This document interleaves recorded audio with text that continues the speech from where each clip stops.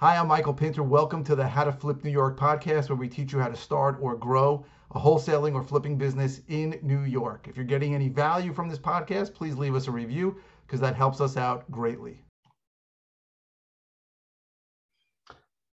Hello, and welcome to the New York Real Estate Podcast. I am interviewing one of my mentors, who's John Martinez. John probably doesn't know some of this, but I went to your boot camp, John, in Coronado a few years ago, and it had such a profound impact on my life and business. That's how I found Investor Fuel, which I've been a member of for almost 3 years now.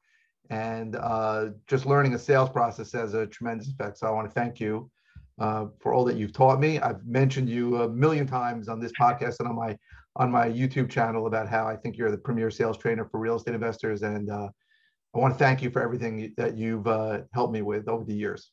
Well, thank you. I appreciate that. Also, you mentioned you had Frank Kern at that meeting, and I've since spent a lot of money with Frank Kern to try and help me sell some other products. So I'm a big fan of his too. So thank you for that also. You bet. So for those watching who don't know who you are, you want to give a little introduction about you? Sure. Yeah, absolutely. So I'm a sales trainer. I've been in sales basically my entire career. The first 15 years of my career was just working in corporate America, kind of getting bigger and bigger roles and climbing that corporate ladder. About 7 years ago now, I opened up my own sales training business because like most investors, kind of wanted to do my own thing. I was done with that and I wanted more. Within probably the first year of opening up my sales training business, I had my first client in the real estate investment space. And this space, real estate investment, really took over my business. So for about the last 5.5 or 6 years, I have been exclusively working with real estate investors just to help them turn more of their leads into deals and increase their conversion rates. Okay. Yeah, I mean, I know you've tried at some point to maybe expand to other industries, but I think your main focus has really been real estate investors. Is that correct? Yeah. So I started in other industries and just did any industry, lots of business to business type stuff, a couple of business to consumer type things.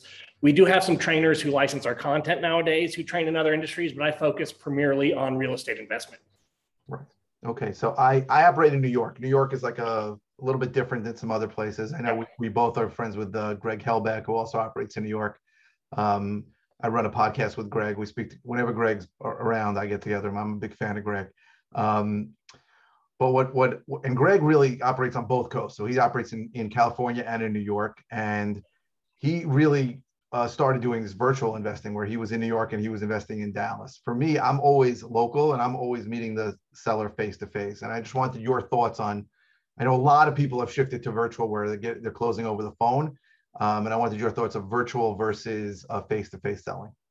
I don't think one is necessarily better than the other. It's just two different business models.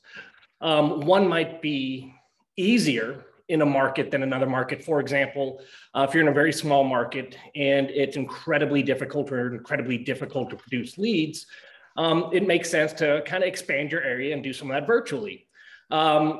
If you are in a market where there are more leads than you could handle in that one market, and you've got the staff and the resources to meet those sellers, face to face, then that makes sense too, right? So I really don't think one is better than the other. I think it just depends on what type of business you want.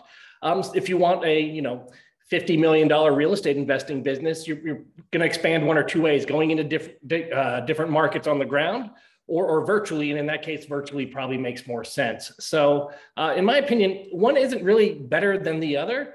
I think it really depends on the investor and what they want out of their business.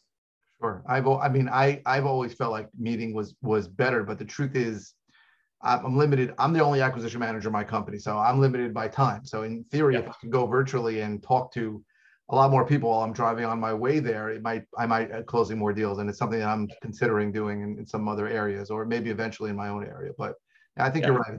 There's pros and cons to both. And some people have success with either of them. And I think that's a great way to look at it, is if you've got more leads than you have time, that's when it makes sense to start to implement some of that virtual stuff. And it doesn't mean you have to get rid of face-to-face. You might try to close them virtually. And I know a lot of companies do this. They speak to them, and if they can't close it virtually, then it turns into an on-site visit. So I think that's the exact right way to look at it is if you got more leads than time, then some virtual component makes sense if you don't want to hire more people. Right. I think that makes a lot of sense. So we're in like a crazy market now. I mean, certainly for as long as you've been doing it, and I've been in the business only about 9 or 10 years, where prices are astronomical. I mean, even numbers I'm getting for wholesale deals are more than I expect. I get calls all the time. I just put 2 properties out. I get 2 dozen calls saying, "What's the number? What's the number?" And I say my number is as high as I can get because every time I give somebody a number, I end up getting more. Yeah. What are there any changes at all due to the current market that you have seen or that you would recommend in either strategy or tactics to deal with the current environment where I think that prices really are at all-time highs? I think the biggest thing is on the disposition side. A lot of people have their go-to buyers and they've been reliable, especially in down market times, right? You've got these 4 or 5 buyers that are extremely reliable. And that's your buyers list. But I think in this market, you really have to think about expanding your list of buyers because those tried and true buyers that have been buying from you for years probably aren't paying top dollar, right?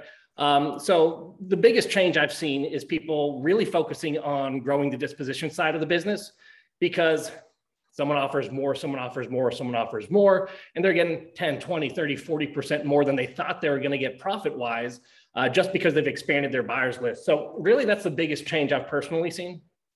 Yeah, I agree. I think that a lot of times the people that are buying my wholesale deals are newer, are first timers. Maybe they're estimating, they're sort of projecting that the market's going to continue to go up and they're willing to spend more. Or what in my area, the auction, for the first 4 years I was in business, I wasn't even marketing direct to seller. I was only buying at live auctions and online auctions.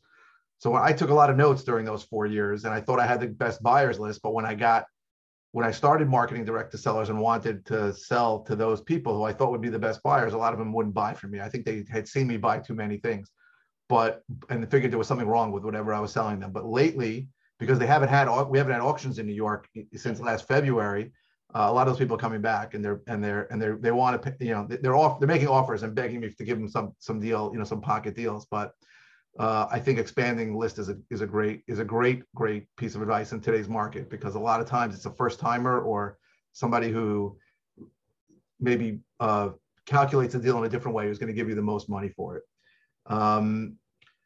So like I said, the boot camp you did in Coronado had a huge impact on my life. Are you still doing the live boot camps now? Are you planning to do more? We've done them for years. I did personally. We're going to still do boot camps as the REI Sales Academy, a company.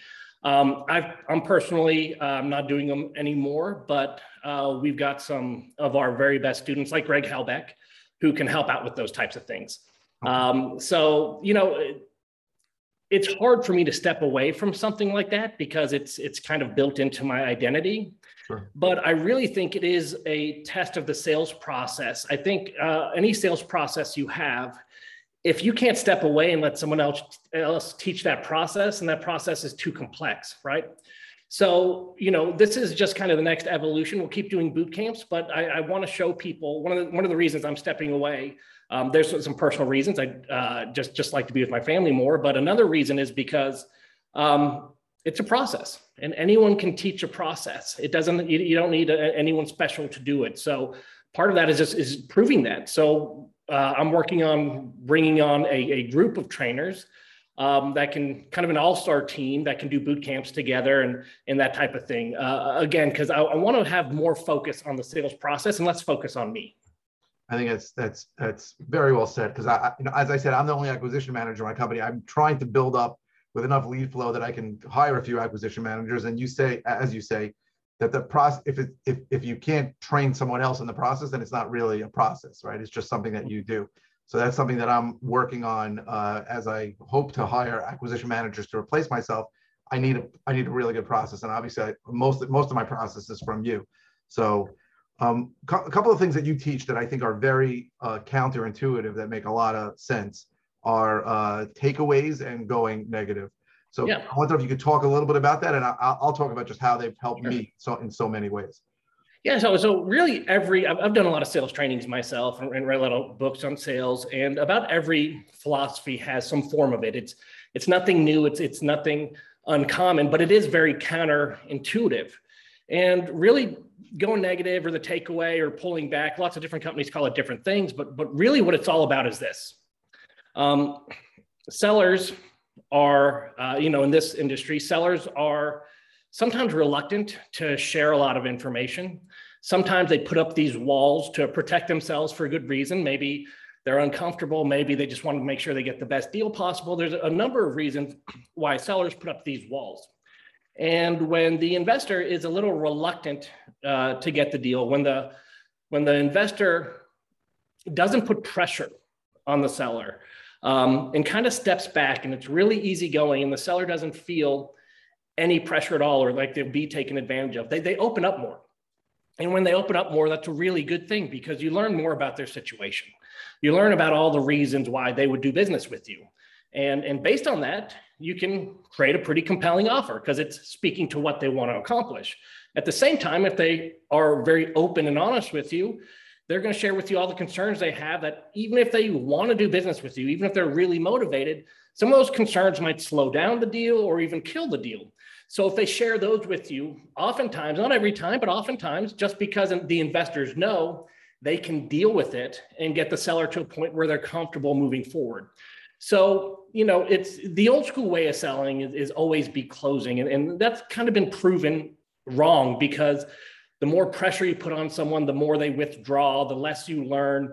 And that could, not only causes low conversion rates, but you might not even get to the appointment or get through the appointment if someone's feeling too much pressure. So that's my take on kind of pulling back or going negative. Yeah, I think it's an amazing thing. And I have trouble when I train people in lead intake from the Philippines, it's a little bit of a cultural push because they are trained in the BPO industry to basically say yes to anything, right? They deal with people who are complaining from big companies like American Express or Walmart, and they're told whatever the customer says, you agree and say you're sorry, you apologize. And I'm trying to teach them, and the ones that are successful get it, that if somebody's not being cooperative, somebody's not answering questions, or doesn't seem like it's a good lead, you need to push away and you need to say, sounds like, I tell them this 3 sentences. I say, listen, we're investors. We have to buy at a profit to make money. It sounds like we're not a good fit. And I said, those are great sentences because only one of two things are going to happen. Either they're going to say yes, and you're going to stop wasting your time, or they're going to say, no, I have a problem. And then the truth will come out. So pushing people to push away, I find it easier to teach people in the US than it is people in the Philippines, but it's such a valuable tool. You can't lose with it. Either you've stopped wasting your time with someone who's never going to sell you a house, or someone will reveal the truth. So it's been huge. But some of the takeaways that you teach about getting to price have had a huge impact on my whole sales process, because I would say before I was following the typical script you'll see out there from an investor, which would say, if I can close all cash 7 days and take care of all your whatever, what's a price? What would you want to sell it at? And especially in New York, people really have their guard up and they don't want to give that number. And I've switched to a whole series of takeaways where I say, I'm guessing you don't have an asking price. And I get price now through that question and like 2 others, I get price now like 70 to 80% of the time, as opposed to like 20 or 30% of the time I used to get there. And the way you taught of how to ask a question without asking it has been extremely helpful, because me having price, helps me not go on appointments I shouldn't go on, and it helps me be able to talk to people and get a lot more information from them in a lot of different ways. Yeah, and I think the name of the game is exactly what you said. The more information you have, sales isn't like magic. It's getting all the information possible and saying, based on what you told me, this is why I think we might be a fit, and just connecting all those dots for a seller. So the more information you get, I think the easier and easier it is to craft a compelling story, a compelling offer about how you can help them achieve whatever it is they're looking to achieve. Yeah, for sure. Absolutely. The more information I can get helps me every time. Another thing you teach, which is really important, is anchoring. And I find myself not remembering to do it every time, but it's such a powerful tool. Do you want to talk a little bit about anchoring, price anchoring? Yeah. Anchoring is nothing new in this industry. It's the first form of it, or the form of price anchoring that most people are familiar with, is using low comps before they give an offer. And the reason why using low comps works when it works is because it starts to reset the expectations that the seller has about the value of the property or what they can get.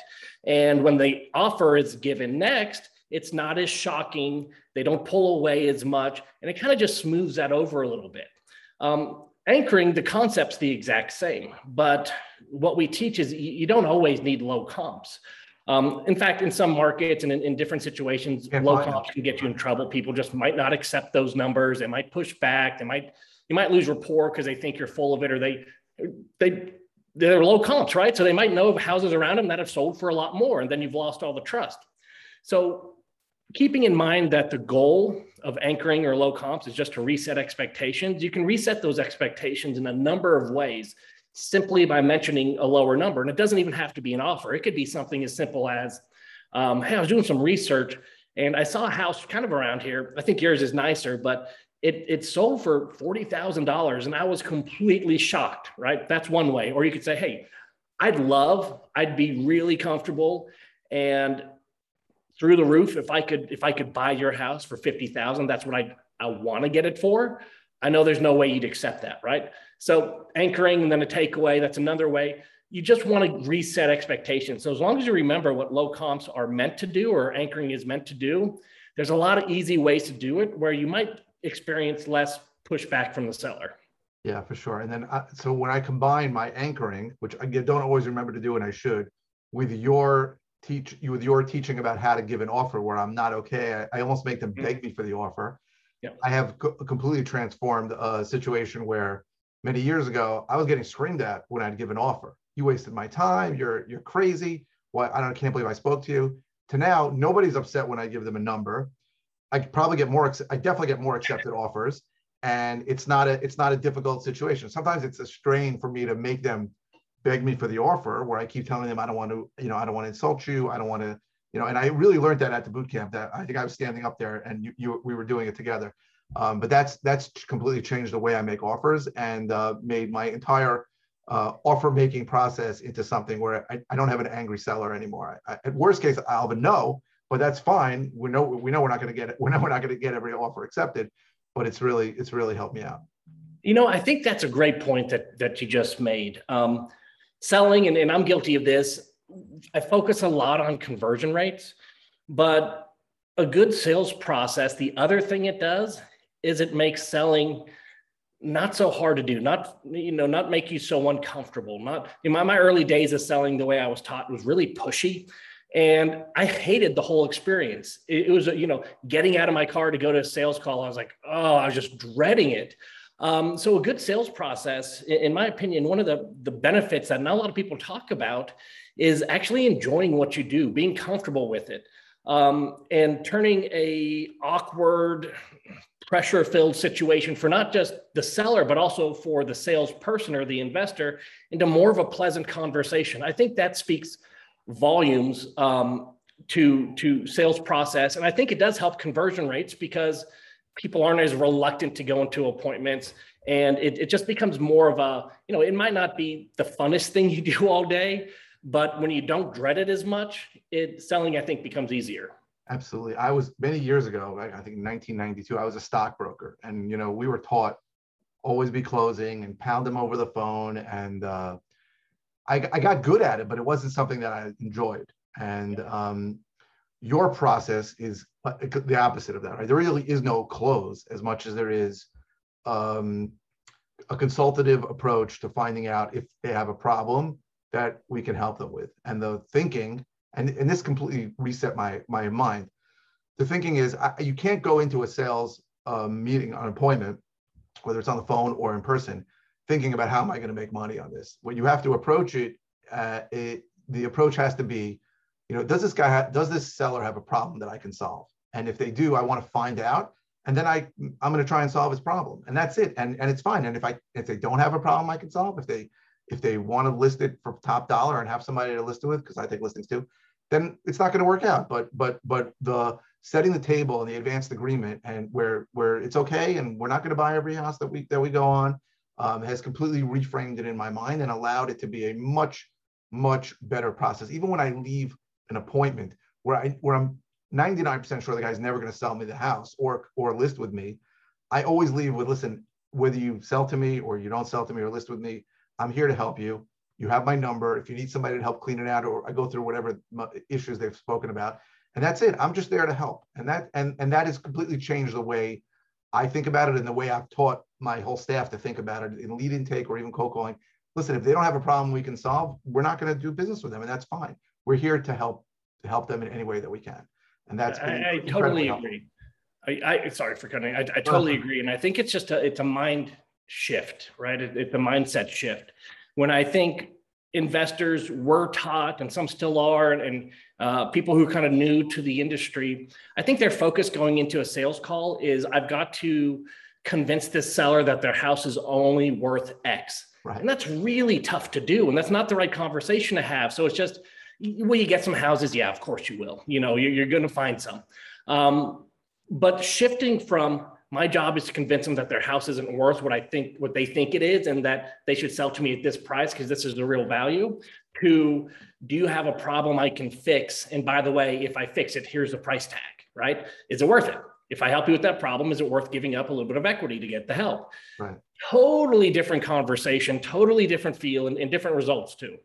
For sure. And I meet people sometimes where I say, listen, you can list this property for sale, and you might want to list it with me or not. You're going to make more money on it, or you could sell it to me, but I'm just going to tell you why you might want to sell it to me, right? You're not going to have to clean it up. I'll close whenever you want, you know, all the advantages. And it's simple. I said, you're going to get less money if you sell it to me, but there are advantages to it. If that's worth it for you, then we'll go about that. If not, I can list it for you and we can get more money. And that's my approach every time. I'm trying to do what's in their best interests. I'm not trying to take advantage of anybody. I'm just trying to help them get to where they need to be. And your process had a huge shift in my mindset about how that works, and that's helped me tremendously. Yeah, and it's that freedom to be completely transparent, right? I think, you know, we talked about sales feeling not so good or not being such a pleasant experience. I think one of the things that makes sales not such a pleasant experience for some is they feel like they can't be transparent and they're hiding things, right? Like they've got to almost pull one over on someone. And the idea that you can be 100% transparent and say, hey, you can get more money if you just list the thing, it blows some people's minds, but conversion rates increase, the quality of the conversations go up, everything's better. It's just, you know, we've had this sales culture for probably 100 years, at least 50 years, where, you know, sales was kind of a dirty word. And it was a dirty word because it should have been, right? A lot of people used kind of tactics that weren't 100% ethical or even effective. But when you can be completely transparent and say, here's the conversation we're going to have, here's exactly what we're going to talk about, and I'm just going to lay it out. There might be better options for you. I'll lay out those options. I'll lay out what I could do for you. And then at the end of the day, you can choose whatever you think's best for you. For me, again, I'm an introvert. So that type of sales process has helped me the most personally, because I felt like I could just be me, tell the truth, and really let the cards fall where they may. And then the great thing about that is got more deals, right? Had more sales. So yeah, I think that transparency is a beautiful thing. Sure. So I'm teaching people how to do this in New York, and I find in many situations the mindset problem with them is they almost think that in order for us to buy a deal at a discount, we have to be taking advantage of someone. And I almost have to retrain their mindset to explain to them, like, we're no different than Starbucks, right? You go to Starbucks, you pay $7 for a cup of coffee. The ingredients probably cost 20 cents. I go, you go into Starbucks because you don't want to buy the machine. You don't want to have to deal with it. You want the certainty and convenience that a Starbucks provides you, even though their markup is 1,000%, whatever it is.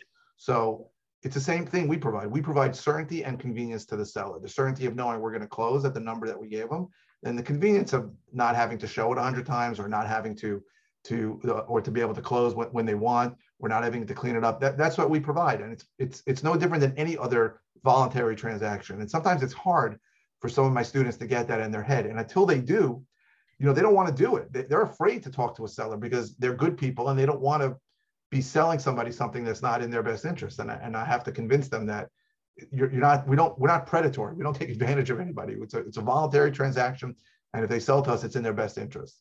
And that was always a struggle with a lot of my students. Yeah, it's a struggle for a lot of people. You know, we convince ourselves that the money is the be all end all, and whoever has the highest offer is going to be what the seller chooses. But if we examine our own lives, almost everything we buy, we could have got it cheaper, right? But there's reasons why we decide to spend more or give up some money because, like you said, convenience and 1,000 other factors. And there's a million different things that are important and prioritized for different people. So that's one reason that the sales conversation is so important, because we need to find out, for you, seller, what do you prioritize?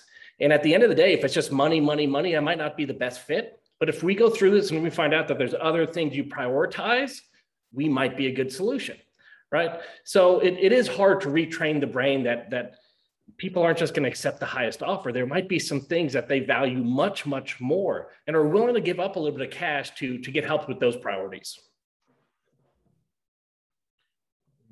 Sorry, someone's coming in the house. Yeah, I met someone. I went on an appointment yesterday with a seller, and she was very defensive in the beginning, and she basically was telling me that afterwards, after I went through the appointment, that the last investor who had come to her had the last investor come to her had really come into the house and nitpicked on everything. This isn't good, that isn't good, this is a mess, and just that's all. And she said it was a very negative experience. And I didn't do that. I never do that. I always think that's a bad idea. So I told her, your house really isn't that bad shape. You know, it's not. You have options, and this is much. She kept apologizing for the condition and apologizing for some of the work was in the middle that she was never going to finish. And it was for me. I was like, this is not bad. This can be done. And she was like, it's like night and day between you and the other investor. And it was a much more positive experience for her. And I know there are people who do that, right? They go into a house and all they do is point out, oh, that, and they start writing on the clipboard about all those things, and they make it into a negative experience. And for me, it's just not a good plan. It's not a good sales process, in my opinion, about how to do business. Yeah. I mean, and that's what we were talking about a few moments ago. Was you can either take the approach of, I'm going to try to convince you that your house isn't worth what you think it is, or I'm going to see if you have a problem I can help with. And in that first gentleman, or I'm not sure if it's a man or a woman, the first investor or acquisition agent, obviously the approach was, I need to convince this person that their house is only worth this much. Right. And you saw the outcome of that. It's a negative experience. People don't like it, and they don't open up, and they don't share with you the other reasons why they might even sell, even if they, aren't offended. For sure. Now, I try to follow your process, but I'm far from perfect on it. The biggest struggle I have with it is really the digging part and trying to go deeper. If you talk about that a little and maybe give me a tip on how I can improve it, because they give me a reason and I usually don't go below the surface. Yeah. So really, the science behind digging deeper into pain, or whatever someone's motivating factors are, people make decisions and make change in their lives for personal reasons. It's not that their house, for example, is, a mess in need of repairs. The reason someone sells is because of how that's impacting them, right? It stinks living there. They're embarrassed about the condition. They don't get the use out of it as they used to. They might be worried about health concerns. It's the impact of something. That's what we want. For another example of this, it's not the thing on the surface. It's the impact. It's money, right? Nobody wants $1 million or $1 billion. A big pile of money does zero for you, right? If I had this room just chock full of cash, the cash is worthless. The only thing that brings its value of how it can impact my life, right? So having the pile of cash, if it impacts my life because a lot of worry and stress goes away, that's great. If it impacts my life because I can do things for my family or kids or the community that make me feel good and useful, then that's how the money impacts my life. So money would be the surface, and then the impact is, why I would even want that money. So as far as digging deeper below the surface, I find the best way for me, and that's what I'll share with you, that's where I always go negative, right? Hey, the house is not in great shape, so I'm thinking about selling. Oh yeah, it's not, it could use a little bit of work, but it's not bad. Is it really worth selling, right? So going negative over and over again, is that really a big deal, right? I meet with some people and they can't live with it. Other people, it's been like this for 20 years. It's not a big deal. So just always kind of questioning their motivation, asking in some form or fashion, is it a big deal? right? And you can always preface it. If you're scared to do that, you can always preface it with, hey, help me out. I meet with some people where if their house needs a little bit of repairs, they just want it done. They want it gone. They want to go somewhere where they don't have to worry about it. And that's it, right? And then I meet with some people and it's not a big deal. It's part of life. Unless the roof is falling in, and they don't really care. And then when it does happen, they'll find a way to fix it. Which one of those camps do you fall in, right? And you could give them the choice as well. Very good. Yeah, that's something I need to work on for sure. But thank you for that. And another thing that I don't always do, but I learned unfortunately painful lesson recently, is go through all the deal killers. So I had a situation where I got a listing from an older couple, and I did not ask the question I should have asked, which is there anybody who's going to be even a little bit upset about this? And the daughter went bonkers on me, saying I was taking advantage of her mother and that I was trying to steal the house from her. I listed it for sale, so I wasn't even buying it. But I think she thought I was listing it too high and that I would end up buying it because I also gave a cash offer. So why don't you talk a little bit about revealing these deal killers towards the end of the appointment and why they're so important? Because now I know that I need to ask that question every single time.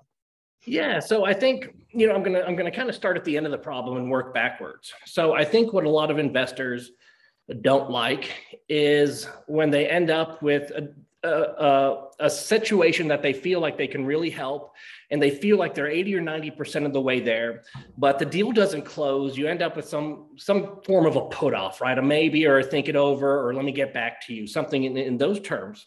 And then what the investor does is they think to themselves, shoot, we were almost there. My job now is to figure out what the concern is or what's holding them back. And at this point, it's really difficult to call and keep the conversation going or schedule another meeting or dig, right? So what we recommend is doing that on the front side, right? So before you make your offer, going through the most common things that usually can, will stall or kill a deal or be a concern that someone needs answered before they move forward, and systematically going through those things. So if there is anything that's going to stall or kill it, or maybe you do the deal and it just goes bonkers afterwards and unravels on you, you find out on the front end and you deal with it the best you can right then. And that will lead to more conversion rates. And then sometimes it helps the deal from going sideways after the fact. For example, if they said, it might not have made any difference, but a difference it could have made if you asked that question was, yeah, my daughter is really worried about what we do. Well, what are her thoughts? What does she want to see, for you guys? What are her biggest concerns? And then if they mention something like, well, she just wants to make sure we get a good deal. We have a lot of equity in the house. You could then coach them. So when they talk to the daughter, right? So when they have mom and dad have the conversation with the daughter, you've already prepped them. You know the conversation they're going to have. And the daughter says, are you sure you're getting the most out of the house? And they say, you know what? For an investment example, no, we know we're not. We can get more listing. That's what we talked about. But as we thought about it, we don't want to list because this and this and this, and you've prepared that conversation, right? So best case scenario, you close a deal. Second base case scenario, it's a maybe or a think it over, but you've already prepped them and coached them and it turns into a deal.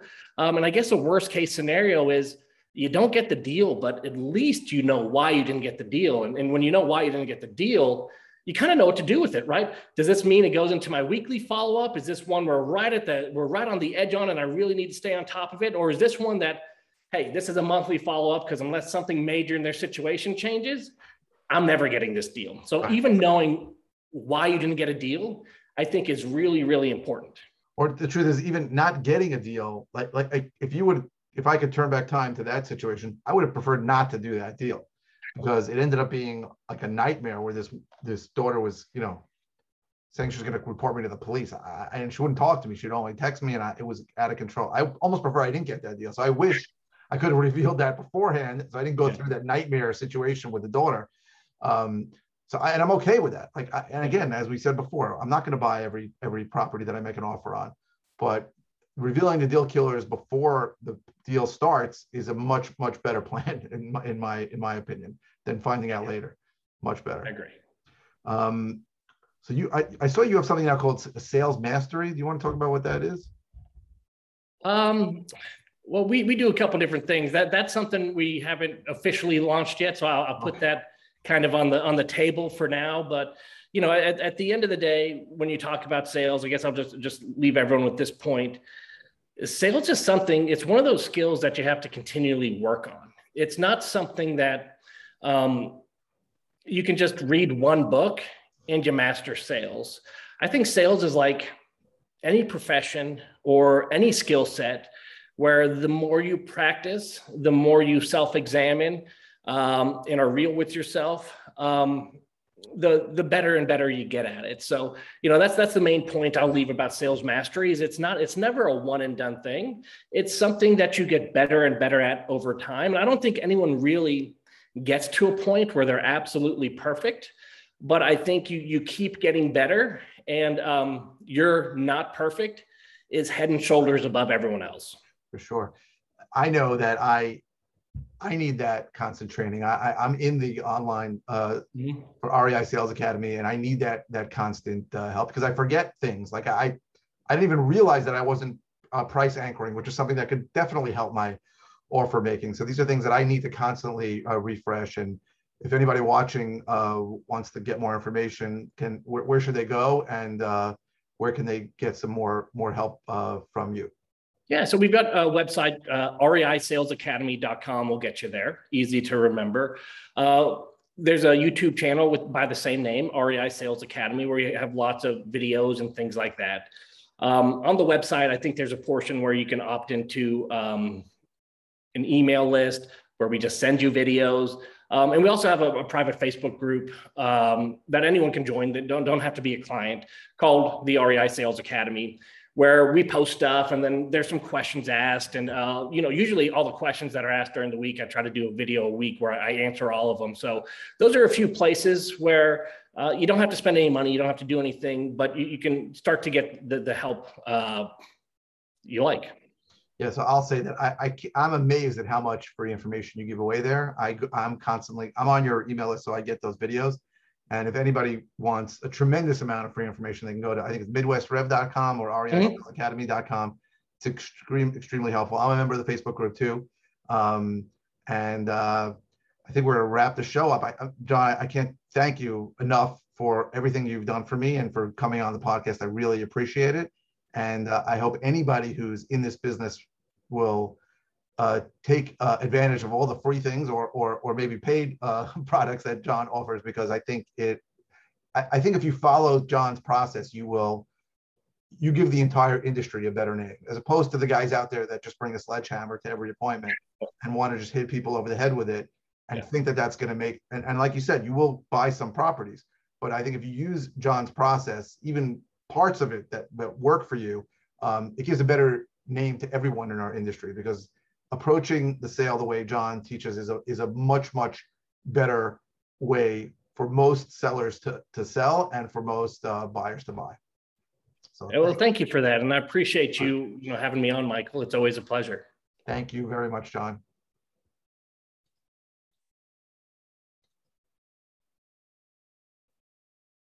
Am I interested?